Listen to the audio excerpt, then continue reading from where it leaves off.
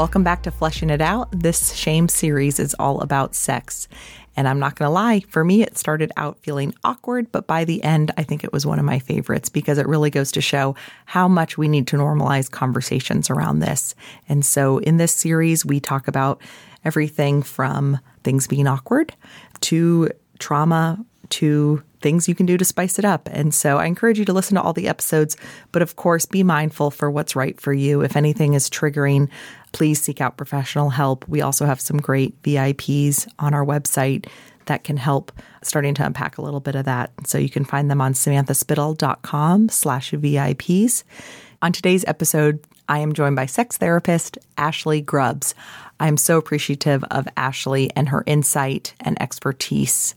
We talk about sex in the context of couples, with marriages or relationships in general.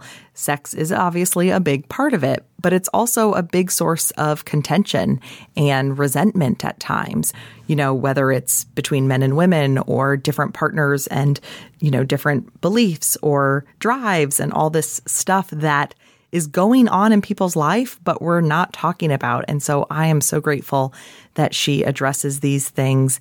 And she's also really big on women enjoying sex. And so join us as we flesh it out.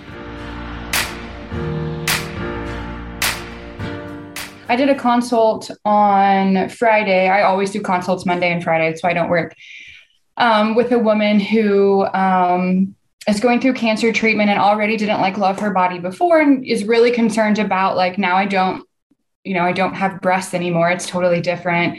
What's my sex life going to look like now? And my body image was already terrible. And she told me how she was talking with her husband and her husband was saying this is very unique to us. Other people don't have this problem. We're the only married couple not enjoying our sex life. And, she's telling me isn't this crazy that this is happening to me? And I told her, I will never not have a job. Every client that comes and goes and is in a good place and doesn't need me to help them rebuild, there's another one immediately in the wings, waiting to take that spot. This isn't weird. It's not just, we just think it is because no one wants to talk about why don't I want to have sex with my partner, trauma or not? No one's talking about sex or intimacy or, what happens behind closed doors in a variety of situations, not just sex, but, in general. And that's what I think is super interesting, that when people start talking about it, like you experienced, right? The second someone is willing to say, this one thing happened to me, it's 2,000 people saying, oh, me too. That's what I think is super cool. Well, that is a perfect intro to today's episode. So yeah, there's all these conversations around this that people aren't talking about. Yeah. I tell my clients, you have to talk about it before you can have it. That's always the first thing we're doing is working on how are we talking about sex with our partner, not working on how are we having sex with our partner. Because if we can't talk about it, if it can't be a place of comfort, we're never going to be able to get our needs met on any side of the equation. You know what I mean? And so my first vacation I took with Alex, that's my husband, our first vacation together, we went to the Bahamas and I was already a sex therapist. Alex knew when he started dating me, this was the career I was going to be in. And so I'm very comfortable, saying penis or vulva or talking about different types of sex or intercourse or intimacy is very normal for me. And so that painted a picture in his head of what kind of person that was going to make me from a sexual perspective, because he didn't know any other women that were cool talking about it. And we had a really big fight in the Bahamas because he expected a week away from work for both of us meant we were going to have sex every day. And to me, it was a week away from work. I just want to sit and breathe air, it's not, that's not something that's going to rank. But that we weren't talking about what our expectations were, what frequency was. And so when we were in this beautiful space, really enjoying our time, he was like, what the heck is happening? Why is this only once every 3 days or every other day or whatever? When for me, it was, why would you assume that 7 out of 7 days, that's going to be what I want? And so it's like you said, having the conversation about what does this mean for us? What do we want this to look like within our relationship? Because most people are just going to make an assumption and move forward with that. Even my husband who knew better, knowing this is what I talk about, he still did the same thing I would tell a client not to, Yeah. Oh my gosh. That's so perfect because you look at it okay, we need to normalize the conversation. So for today's conversation, we're looking at a stereotypical monogamous committed couple to each other. Of course, this might look different to each and every person, but just for the sake of today and instead of trying to cover all the different things, we're kind of looking at, okay, couples, and today's guest, sex therapist, Ashley Grubbs. So I'm going to let you introduce yourself and also give me the correct term, because I don't know if that's the correct way to say it. So it is the correct way. So I'm an LPC, which means licensed professional counselor in Texas, Colorado, Virginia, and Maryland. And I specialize in sex therapy and neurodivergent relationships. Awesome. I'm excited to continue this month's shame trigger of the sex. And the reason I think, there's many different reasons that it causes shame and whatnot, but a big one is there's so much that happens, obviously, whether when you're in a relationship with someone, sex is a part of it. It's awkward to talk about not only publicly or with people or whatnot, but even within your partner. And then there's all these things that go on or don't go on that then no one talks about because, it's intimate and we're not supposed to, but yet everything's supposed to be great. There's just a lot there. So for today, I would love to kind of start out with, as you said, the thing you talk about with your clients first off is how do they say yes? How do you say no? How do you approach it? So I think that's a great way is like, let's first kind of put some boundaries in place, and then we can jump into kind of just this whole idea of desire within the marriage, because a big thing, there's that whole frequency talk and who wants it. And then of course you get into the stereotypes of that it's mainly for the men and the women are just checking the block and chugging along. And so here's a mind-blowing, what if both people enjoy it? So I would love to have you start, as you said, the way you start with your clients and your biggest piece of advice before you even jump down. Yeah, where we always start is how do you want to be approached and how do you want to hear no?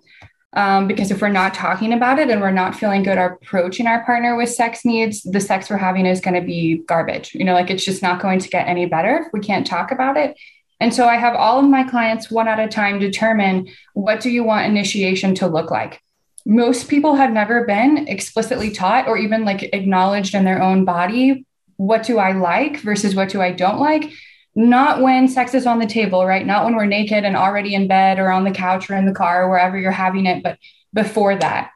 So I tell my clients all the time, all day foreplay is a thing. So you want to be in the mood, doing whatever you can to really increase that bond. Even if that doesn't mean sex is happening, you want to do something that's drawing your partner towards you. And part of that is knowing how are we initiating the actual act. So some people, especially, like I said, I see a lot of neurodivergent clients. So ADHD, autistic, et cetera. Some of them prefer very explicit, do you want to have sex now? I would like to have sex now. Some people are really into that versus some people, if you approach them and said, hey, I want to have sex now, it would be a disgust response, too blunt, too quick, not enough warm up period. And so we're just going to totally shut down. And so if you have someone explicitly telling you this is what I would like to do, and your brain is still thinking about work or the kids or whatever, we're never going to get there. Right. And so I have them talk about with each other, do you like physical touch? If so, what kind of physical touch? Because we can't just say straight up, I like it when you touch me, because then you'll think your partner's initiating every time they give you a kiss on the cheek to go to work. It has to be very explicit. What do you like? What about being approached is meaningful for you? The words, the conversation, the feeling, whatever. And your partner needs to know that. That tends to be the easier one for most people is here's how I want you to approach me instead of however you've been approaching me before. But the no is a little more complicated. And really the no's probably the more important of the two to some degree, because it's kind of silly to assume you'll always be in a yes place at the same time. It's just not going to happen. So the partner hearing the no gets to pick this. So again, some people like very explicit, no, I don't want to right now. And that's totally fine. Some people like to hear a reason. No, I don't want to because I'm still mentally thinking about work. A little bit easier of a letdown. Some people prefer. Some people, again, don't want it to be verbal. It would just be a kiss on the cheek and walking away works. But having this really explicit conversation of what words are you choosing and why are we choosing those words and what message am I receiving from those words is really, really impactful, especially if it's like the stereotypical high sex drive partner. So like with me and my husband, he has a higher sex drive than me. He'd be very cool with me saying that. And so if I approached him, he likes it explicit. So I would explicitly say, do you want to have sex now? That's how my husband prefers to hear information. He would say yes or no. We would move on, whatever. If I asked that and he said no, and then just got up and walked away, I'm going to be very hurt, even though I know he is a very black and white to the point kind of person. Like that's just who he is. He would never intend to hurt my feelings. But because I don't hear no very often, and that's very abrupt, like we're going to have an issue that's not about sex. Like now my feelings are hurt. Now I feel unwanted. Like what about me is a no right now?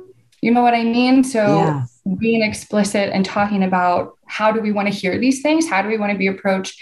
And how do we want to be turned down? Eliminates the kind of superfluous issues that come from like, well, now I just think you're not into me. And so now I don't want to talk to you for a few days, or like, I want you to sleep somewhere else. Or, you know, like, are we in a bad spot when really one of you just didn't feel like having sex right then? Mm-hmm. That's great insight. Thank you, Ashley. So there's the reasons. So you go through and it's like, so I love, you know, okay, let's start out. We've got this nice, we're framing it. We have these boundaries around initiation and saying no. But then with the reasons we say no, okay, it could literally be like, I have a headache, or, you know, I'm just not that into it. But what about when it is a desire thing and it is like, yeah, I don't not want to have sex. Like, so yeah, I'm willing to, because to check the block and things like that. But if you really peel back the layers, it's like, I mean, you could say, so like, I'm being touched all day. I'm this, like, there's all these reasons, which are of course totally valid. The question is, you know, how can women work towards having more desire so they can play a more active role in their sex life? Yeah. I think a really, really big part of the narrative is sex isn't about women. And that's not a complaint on men. I'm married to a man. He is a great human. Of course, I would choose him again. Society still kind of skews it towards one of two ways, right? So either you're like this huge sex goddess and that's all you ever want to do and you're super into it, in which case a lot of times what I would expect to see there is people thinking you don't have any boundaries, which is still going to impact your desire, right? If other people aren't respectful of what you're into and not into, cool. Why would you want to have sex with them? Or the other way, which is that you're not supposed to be sexual whatsoever.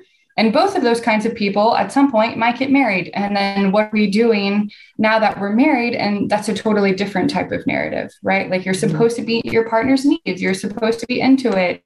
All of these kinds of things, which really sends the message to women that like sex isn't for you. And so what I ask people super, super often is what determines the end of sex? So like, you don't have to tell me yours, of course, obviously, but like, how do you know sex for you is over?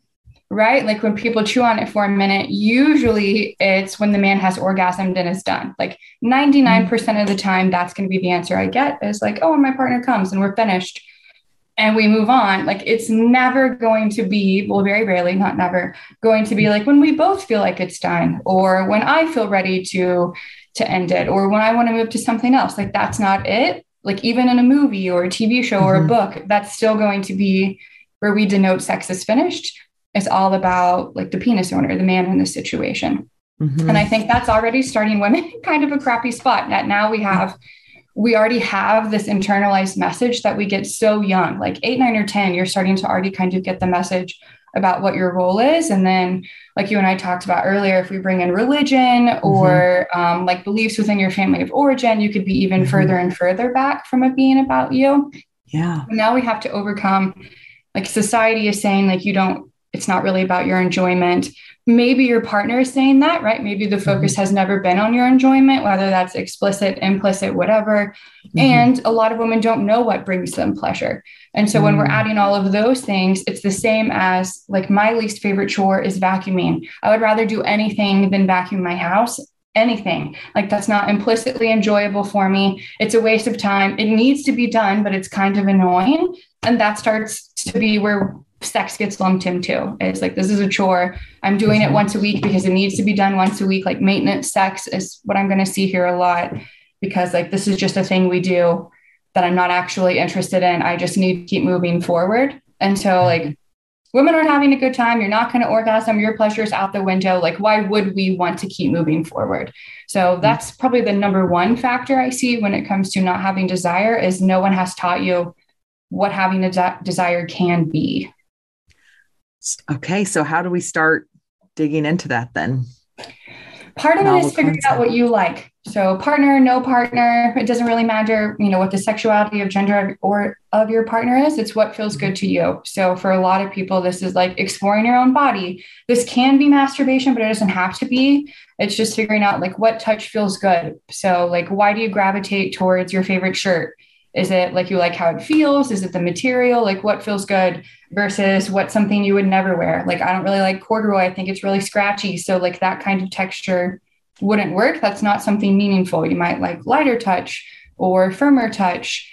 Like, what about your partner do you enjoy in the first place? Like, how are we bringing more of those things in to play with ourselves and existing as like whole humans with or without a partner, and then translating that into what sex with a partner is. So it's a lot.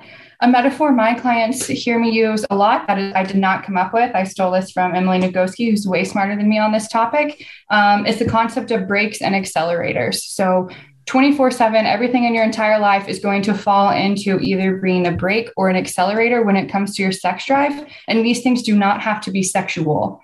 Mm-hmm. Right? So if you have a bad night's sleep, I don't care who you are, that's a brake. It doesn't have to be anything sex related whatsoever. It could be like your dog was barking or your baby was crying, or for whatever reason, the temperature wasn't right. Like that's a huge break for your sex life versus your partner was really loving and very kind to you. Or that might be an accelerator, even if their goal is not to have sex with you either.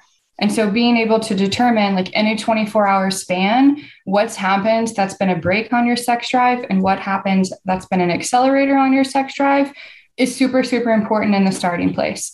So, like picture your car. If you're a person who sits heavy on the brake, you just wake up in the morning and by default, you are a person who's on the brake. Cool. There's nothing wrong with being a brake sensitive person. But if you also try to slam on the accelerator, like in your actual vehicle, when you have your foot on the brake, you're still not going to move anywhere. So it's not about just adding more accelerators. It's, are we also taking things off the brake? Right? Mm. Whether that's via communication or stress management or whatever. So that way, when we do have some pressure on the accelerator, we can actually start to move again. Right? So that's like the really, really good starting place I would tell women is like figure out for you what's contributing to where you're sitting. And then we can make a game plan about how do we want to fix it or change it. That is a great analogy. And I'm also going to give you credit for your analogies though, with the clothes, because my next question or area I want to dive into is, all right, the way we start tackling, with sex, we have to normalize the conversation around sex. We have to say the words and, figure out our own stories and what makes us uncomfortable and comfortable. And then the next thing is, okay, you say with our desire, well, we have to start exploring it. And I felt myself immediately as you were talking, it's like, I think I'm this open-minded person, but like I have all my own crap too. And I'm already like, oh gosh, like what you do? That's like the dramatic version of what's in my head. And so I know I'm not alone. And so when you switched the analogies of the clothes, it felt so much safer because of course, all that sex shame was quieted down because you were just talking about safe clothes. And it makes so much sense. You're like, you're right. Why do I like the way this fits? Why do I don't like the way this fits? And so I, in live time, as you were talking, was experiencing that whole shame around sex and desire and pleasure. All those words. And so women here like, okay, I have to figure it out. It's almost like you're going to the next level. You go through one door and now you hit another and you're like, wait, no, but like, if you've grown up that like sex is bad and you shouldn't, have this, you spend so many years, if you're, especially with the purity culture, it's like you spend so many years pushing it down. And then suddenly, I'm just going to flip the switch. And now I'm this sexual, as the 90s kids will remember, a lady in the streets, but a freak in the sheets. Boom, we just do that. And so if someone, so we're looking at, we want to discover this desire, but now I've got this next shame trap almost waiting for me. Right. How do you work through that? Well, your word choice is super, super important. So you said it makes you feel safe. You didn't say it makes you feel comfortable. And Mm, that's a really key difference. Sex should always be safe. Always, always, always. mm, It should always be consensual. It should always be on your terms. Like that is a hill I will die on. I yes. tell all of my clients gender, sexuality irrelevant. Like if you're not an enthusiastic yes, it is a hard no, the end. Like that's the rule to Mm, play by. That does not include comfort though. Right. So, like, if you're including purity culture is an excellent, super great example of this. Like, I'm from the South, I'm from Texas. That's why I became a sex therapist. Is 0% of people, minus my mom, who's like a cool lady. Props to her. No one else was talking about sex in, ever anywhere, right? Nowhere was it a thing. So it would be more comfortable for me to not think about it or talk about it, especially if you add in that purity culture piece. Like religion says this isn't a thing I'm supposed to even want. It is comfortable to think that I don't want it. Right. So, like, mm, even if it's not true, even if that's not who you actually are, when you learn something so deep, that is comfortable, even if it sucks and you hate it and it's not actually a good thing.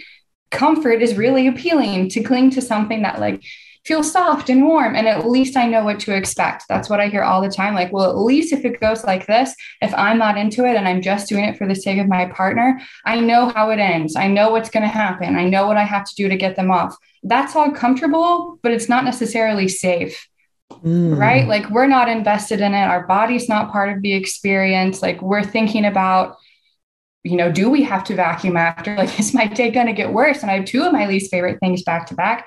Like safety isn't included if we're not living in our own body. It's just comfortable. Does that make sense? And so I That's think we have to look huge. at, like, if you're wearing comfy clothes, that can be safe and comfortable. So how do we make sex both safe and comfortable, not just one or the other? Yes. That is brilliant. Like, and I think that's with why it's so hard to talk about in marriages because it's, and it's almost like it's hard to say, well, it's not like it's unsafe. If let's, as you said, the consent, the hills you'll die on, all the same things ditto. So we're not talking about Right. an unsafe as far as like an abusive, manipulative thing. Right. There's people, they do still feel safe in their marriage. I don't feel like it's an unsafe thing. And it's comfortable. I know the routine, So I guess that's why I just want to continue down Yeah. this road because it's like, well, what do you mean I don't feel safe? I don't feel threatened. I don't feel like I'm being forced or anything.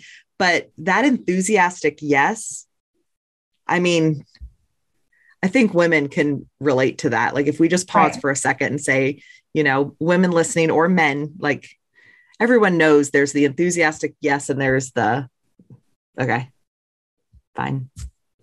I would say I think like but I don't feel unsafe though, Yeah. but What I definitely would say, if comfortable. someone has both, right? Like, again, doesn't sound like you hate your husband. I don't hate my husband, but like maybe I'm Mhm. not always feeling it. Then Yeah. you're looking for variety until you do. So, like we talk about changing the time. So, like if you're always having sex at night, can we change up the time? Like, does something there spark desire for you more? Or changing the location. That's the second one. So, if you always have sex in your bedroom, granted, there are limitations, of course. Like if you have kids, if you live with your parents, if like it's not a place in which like you want to leave your bedroom, that's totally cool. But can you have sex at the flip? So where your head is usually where your feet are, like can we still work with the space that we're given? And then the third part is changing the position. Like that one's pretty explicit. Don't have to give a lot of example there. But if you're having the same sex all the time, like foreplay is always X, penetrative sex is always Y, or there's always penetrative sex because sex without penetration like still gets to count, right? Of course. But if it's always the same thing, that's where we start to over rely on comfort, right? And so like we're not necessarily getting something that speaks to us or that feels good or is a celebration of our bodies or our relationship or the passion that we feel for each other because like this is just what we do. You know what I mean? Mhm. Like this is just the way sex goes. It starts to be kind of boring or feeling monotonous. Like there's nothing like, why do I want to keep doing this? Then I would say, like, if we have safety and comfort, let's add variety. That's like the Mm, next piece I would look for, like in order to keep that momentum going. that's good. Okay, so we've got kind of our desire, ways to increase our desire. So you're looking with couples, I know we talked about before we started about, body image being more common in younger women that see you. But there's definitely, when you've been married 20 years, your bodies are changing, you're getting older, things are different. How do, if that impacts our desire, how do you kind of walk through that? It's kind of depends on if it's something sudden or more subtle, right? So like as you continue to age, of course, there is going to be some health issues that come along with that. So using my parents as an example, not that I know about their sex life, like, nor would either of them want me to, of course, but my dad had prostate cancer last year and had to have his prostate removed. That's not stereotypically something like someone who sees themselves as a manly man, like my dad does. My dad, is really good with his hands and is very outgoing and really wants to be a provider for my mom and for the family. Like that was part of his self-identity.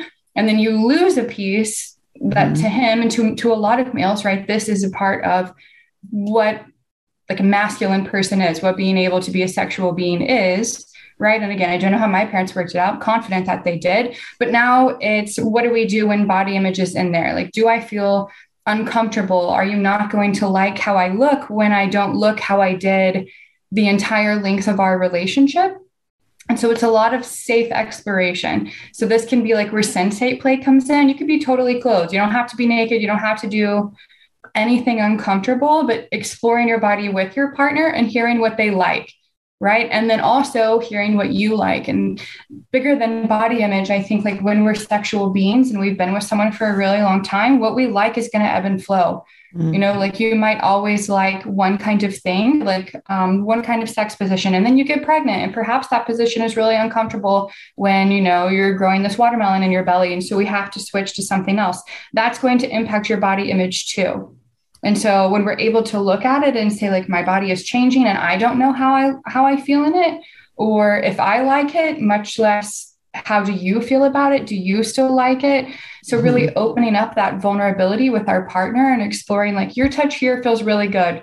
Even if you're just rubbing my elbow, which to me is like, that's not super sexual. It's not a sexy part of my body. No judgment to other people, but that's not a part I would feel sexual seeing in the mirror. But if that kind of touch feels good, exploring that I can still get pleasure, I can still get joy and connections through a body that I'm not quite sure is mine still. And so sometimes over focusing on what's going on with your body and trying to fix, quote unquote, the body image doesn't necessarily have to be the step you're taking when sex is involved. Sometimes it's just better to explore the uncertainty with someone who makes us feel good. Yeah. There's a particular type of sex therapy called sensate focus therapy. It works or it doesn't work, about 50%. But it's all about touch and like sensory feelings without having actual sex. So it's exploring like, do I like the way a feather feels? Am I really turned on by an ice cube? So really focusing not on what your body looks like, but what is it providing for you, which is like information about the world around you. So like, do you like to have sex with the lights on or off? Not because of how your partner is viewing you, but how do you feel in the moment? Like living in your own body, experiencing those different sensations, right? So more like your internal experience of your external body, if that makes sense. Yes. And I just had a big aha moment. So I'm going to share it in case anyone else benefits from it. But when you just were walking through that, the feather, the ice cube, there's all this stuff, and we each have our own sex stories and what makes us comfortable and uncomfortable and safe and all that.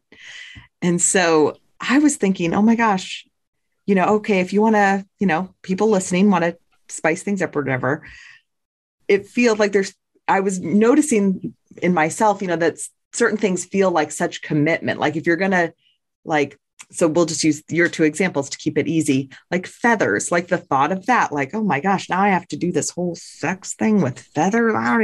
But like when it was like, oh, before you get there, this goes back to what you said in the beginning, like before you have the sex, you have to talk about the sex. And right. So it's like, you could figure out, do you even like the way a feather feels when you're just sitting together, fully clothed, like, oh, and then if it's a no, well then, yeah, you're not going to do whatever foreplay things could involve. And then, right. Like that just, it seems so simple, but it's such a huge aha that it's like, you don't have to jump in the deep end when you're exploring things, when you're trying to rediscover your own desire and your connection with your partner. It's like, there's these wonderful little steps you can take. Yeah. I would even say don't jump into the deep end unless jumping into the deep end on its own is a turn on for you, because we want to get more yeses than nos, And so if you're like figuring out if you like a lighter touch, like a feather would give, it's going to really suck if you get all the way to the having sex part and are using it and you're like, this is gross and I hate it. Like now we've cemented in another message to your brain that sex isn't for you. Like this is unenjoyable. So I would say like definitely have fun with it, even in a non-sexual setting. Like I said, it doesn't have to be sexual, but do I like this? Yeah. Right. Like figure that out before we give an accidental nod to it being terrible. Yes.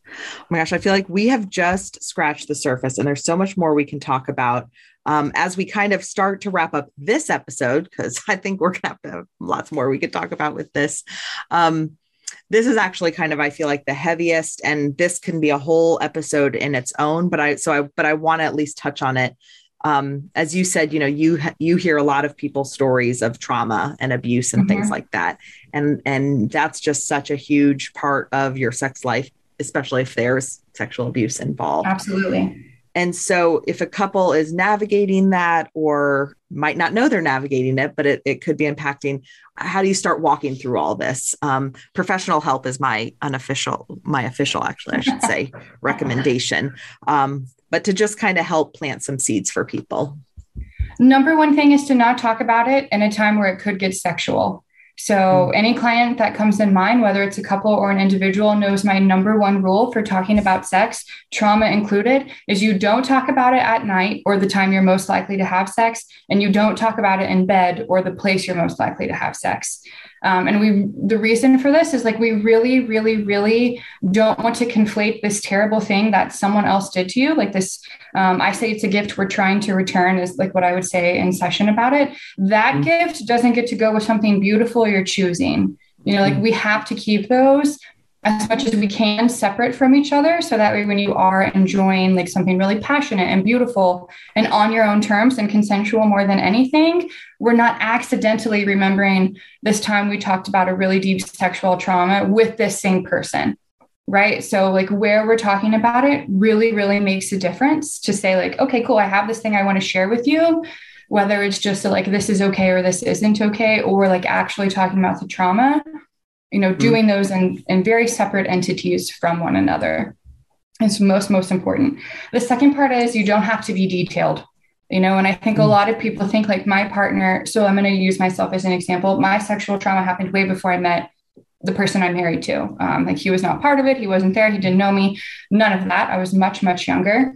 And he doesn't have, like, there's no need for me to tell him everything that happened unless I want to. You're allowed to be short about it.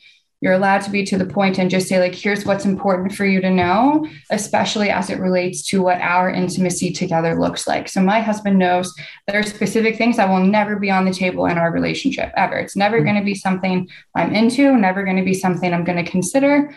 And so that's the rule he operates on until I change my mind. Right. And so you're able to say like, hey, this position, I don't want you to bring it up. I don't want you to lean towards it. I just want you to know and respect that for me, that's always going to be a no, and not feeling like you have to explain to your partner, like, here's why this is a no. Just respecting yourself more than anything as we go through that, and allowing yourself to explore whatever comes up. So if you're experiencing like sex by choice with your partner and it's beautiful and it's lovely and you still notice you're crying or still having some kind of emotional response, like talk about it if you want to, or don't talk about it if you don't want to, allow yourself and your body the space it needs to process that information is super, super crucial. That respect to yourself matters much more than what kind of sex you're having. And because we look for not having any, right? Again, we want more yeses, less no. So if in the middle of sex, you are having a trauma response, we end it there. Like there's no need to power through it to rewrite that memory. If we're experiencing trauma, we're experiencing trauma, and that's okay. And that can be healthy and we can respect that. And so it helps your brain to know, like, now you're in control and can say no whenever you want to. So that's like the very basic pieces where I would start with a partner with healthy sex are those things. Great. Thank you. That's huge advice. I feel like, with listening today, if you're listening, it's like we scratch the surface. And if there's things that resonate with someone, kind of the last thing is how to delicately bring some of this stuff up with your partner. Because once again, this is like going 0 to 60. There's so many things that people just assume is normal and no one's talking about. And so hopefully, if there were some seeds planted today, but that next step, like, what does that look like? Yeah. Same rules. Don't talk about it in bed. Don't talk about it at night. And I like to prompt it. So, hey, I really want to talk about this thing that's important to me you can label it. I really want to talk about sex. Or I really want to talk about this type of foreplay, or I really want to talk about, like a body odor. It could be something silly, like you need to shower before you're having sex with me, right? Yeah. Any of that, you lay it out there and have your partner tell you when they feel ready to talk about it. So I want to talk about sex. Let me know when you're ready. That way they can work through and they can acknowledge and own, like, what baggage do I think I'm about to bring into this? Am I feeling nervous that you even said it? What's going on, and have them have their own time and space. Because if you just throw it out there, like, I want to talk about sex, people are going to shut down. Like, you're not going to be in a place where your partner can hear you or is even on your side, where immediately, and that's like big picture, even me who knows better, that's like naturally what's going to happen. My husband would 10 out of 10 say I fall into this trap on my own, so giving it the space to say, like, what parts of me feel activated, like, what am I fearful is going to happen in this conversation, and then talking about it, going to be much more successful than just like, by the way, you stink, don't get in bed again, like, give your partner some space to get to where you're at. Yes. Oh my gosh. That was huge, because you were talking and I was like, yeah, okay. If Jeremy said that to me, what would be activated in me? And it would be immediately, what am I doing wrong? Obviously I'm doing something wrong. Exactly. Because that's my default of, it's my job to make everything great in every person's life.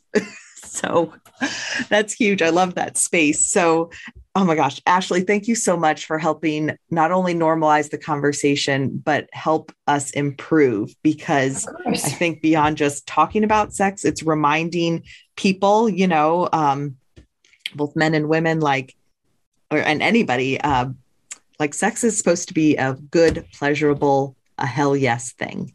And, as we start unpacking our own baggage and whatnot around it, getting closer and closer to that. And of course, the emotional and physical intimacy that it provides with your partner. So thank you for helping us start tackling this. And how can people get in touch with you? Because I know you have some great insight. So I'm the world's worst at answering phone calls and or listening to voicemails. So email is better.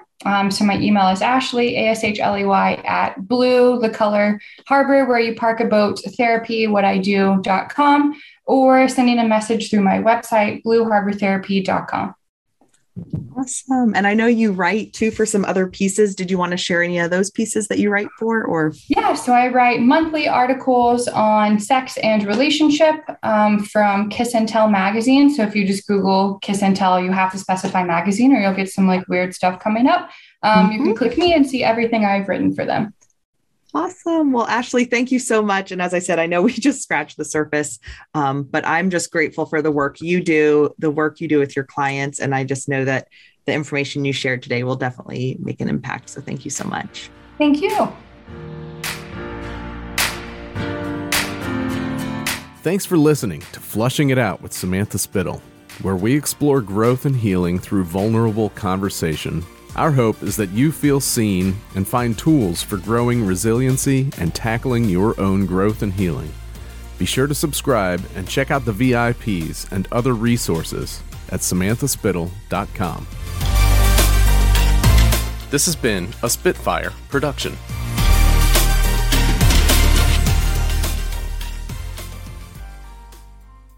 That was the greatest thing I've ever heard.